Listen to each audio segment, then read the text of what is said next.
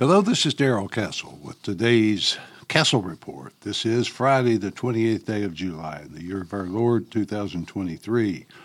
I will be talking about Robert F. Kennedy Jr.'s testimony before a congressional committee on July 20th. The committee was supposed to be looking at the subject of censorship, but then House Democrats decided to censor him, first by disinviting him, then by having him testify in executive session, which would have censored his remarks from the public. They claimed that there are some views so, quote, beyond the pale, they shouldn't be heard at all. Kennedy, it seems, has gone off the reservation. Therefore, he poses a serious threat to Democrats, but if they only thought about it, to Republicans as well. The rancor in the room, when he spoke, almost drowned out his words as he started to give a short tutorial about the importance of free speech. Without it, he said, we cannot talk about the things that divide us or debate the big issues that affect people's lives so profoundly, things like inflation, income disparity, so on and so forth. We need to debate those things, he said, and talk about possible solutions instead of making them forbidden to discuss. It was fascinating testimony indeed, and I hope that many Americans had the chance to hear him. It seems that the Democrats have changed tactics with regard to Robert Kennedy, probably because he is becoming a force they can no longer ignore. Since they can't ignore this obviously growing threat, they have decided to defame him. He's a Jew hater, a racist, a kook, a nut. He's a fringe politician with nothing but conspiracy theories to offer. The trouble with that approach is that he's the one with a briefcase full of scientific studies, the one with proof behind him. Therefore, he must be silenced. Everything, virtually everything, that is, you read, especially in such publications as the New York Times and the Washington Post, everything you read there makes you inclined to just dismiss him as another fringe politician with strange views. However, each time you look at what he actually said, you get a different story. That's the story that must be censored. He's always listed as an anti-vaxxer, but he has been vaccinated, and along with his children. That doesn't stop him from wondering and investigating whether the vaccines are really as safe and effective as advertised. The Democrats, on the other hand, seem to believe that any question, any investigation to find the facts is a threat. They're correct in that these things are threats to their empire built on lies. Kennedy wonders about these things. He often mentions them. That causes a lot of people in high places to defame him. For example, he wonders if Sirhan Sirhan really killed his father, whether his uncle's murder, which occurred right after he threatened to break the CIA into 1,000 pieces, was simply a coincidence. His 40 years of litigation as a trial lawyer makes him wonder about the efficacy of the drugs being injected into the bodies of helpless infants. Those are all things we're just supposed to accept at face value because that's what we're told to do. You know what makes the swamp really hate and fear him? He's threatened damage to the entire central banking system by trying to solve the problem of inflation by tying the dollar to gold and Bitcoin. That simply cannot be allowed to happen because the money of the people might just have value again. The deep state would have to start asking whether their vote-buying schemes could be afforded. He knows that inflation is a problem for Americans who need groceries, and the price of groceries goes up each week, but the pay doesn't go up. Despite his obvious health decline and the corruption becoming more and more day by day, Joe Biden is the deep state and all it entails, and the Democrats are very much afraid of anything that threatens it. The Democrats and their captive media, therefore, set out to knock Kennedy out of the race, labeling him as an anti-Semite.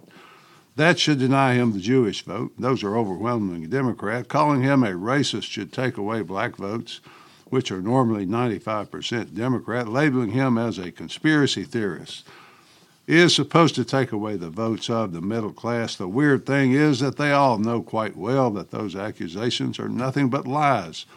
House Minority Leader Hakeem Jeffries called the Kennedy campaign a living, breathing false flag operation run by right-wing political operatives who have objectives to take down President Joe Biden. I'm certain that Mr. Jeffries knows that isn't true, and besides, Joe Biden's doing a pretty good job of all that himself. Debbie Wasserman Schultz in the committee hearings moved to censor him. When that didn't work, She tried to move the hearings to executive session. Ironically, she tried desperately to censor testimony being given at a hearing on censorship. They all know he doesn't hate Jews. They all know he's not a racist, but they also know he would seriously threaten their money and their power. Kennedy wants the American people and their elected leaders to have a conversation with each other, but the Democrats are desperate to avoid that. They're so desperate that 102 of them signed a letter to that effect, and Kennedy addressed the letter in his opening statement. He said that in his announcement speech, he talked about conversations that we ought to be having with each other as Americans.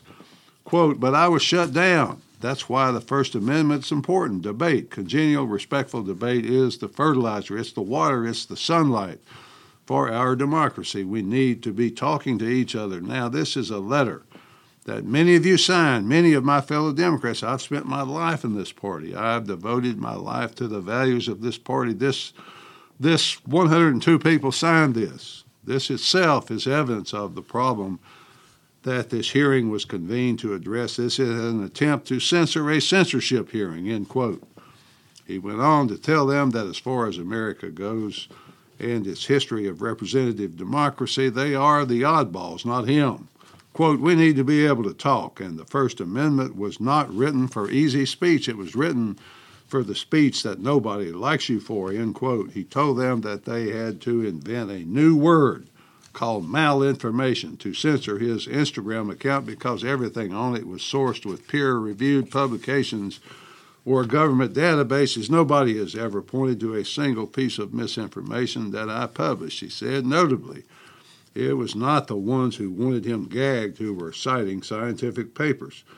The censors remained loud. They moved from, "No, there's no censorship," to, yes, we did it. It was good. We should do more of it. The New York Times joined in the defamation on the side of their masters. Quote, "These are thorny questions. Is information protected by the First Amendment? Misinformation, that is that protected by the First Amendment? When is it appropriate for the federal government to seek to tamp down the spread of falsehoods?" End quote. To the Times, I point out that the only purveyor of falsehoods, more adept than the federal government might possibly be, its propaganda machine called the New York Times. He is learning a lot about the party whose values he said he has spent his life defending. I would like to tell him that those values, the ones held by his uncle and his father, they don't exist anymore within that party. He probably finds himself awake in an alien universe he doesn't recognize. He's trying to make sense of it.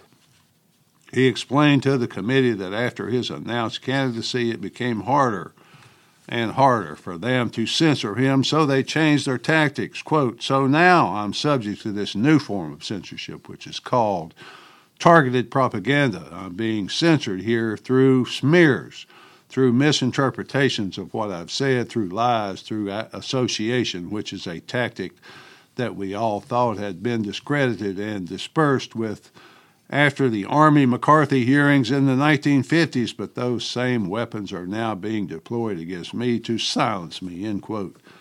He then called on the Democrats to turn away from their wicked ways and start the process of ending the polarization in America.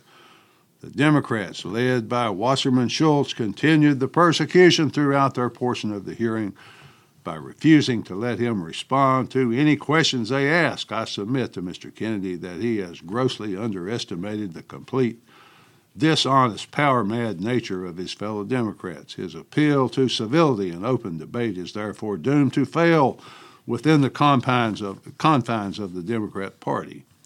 Why are Democrats so angry with Kennedy that they want to gag him, to silence him, and not allow him to present the evidence of what he asserts to be true? Some are angry because he dared to challenge his own party.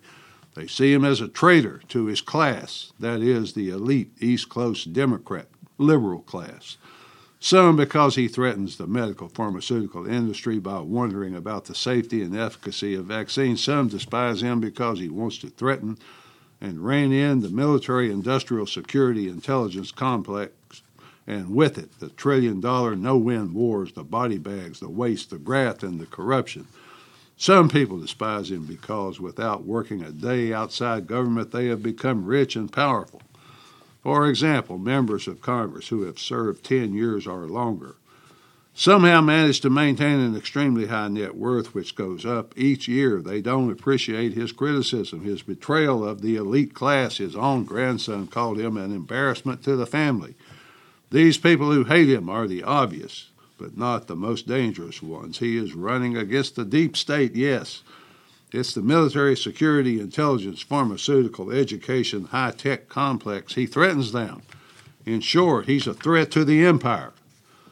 His willingness, for whatever reason, to threaten the empire has made him the subject of the most dishonest attacks since those levied against Donald Trump. He is probably even more of a threat to the system than Trump because he's honest enough to say the truth and challenge detractors to prove him wrong. They can't, so they just defame him to cover their fear. In conclusion, I will leave you with a warning he issued later in the speech. Quote, "A government that can censor its critics has license for every atrocity. It is the beginning of totalitarianism. There's never been a time in history when we look back and the guys who were censoring people were the good guys. All of us grew up reading Arthur Koestler, Robert Heinlein, Aldous Huxley, George Orwell. They were all saying the same thing. Once you start censoring, you're on your way to dystopia and totalitarianism," end quote. Finally, folks, this man has something to say to the empire, but the empire does not want to hear it. That's why he's an enemy of the state. At least that's the way I see it. Till next time, folks, this is Darrell Castle. Thanks for listening.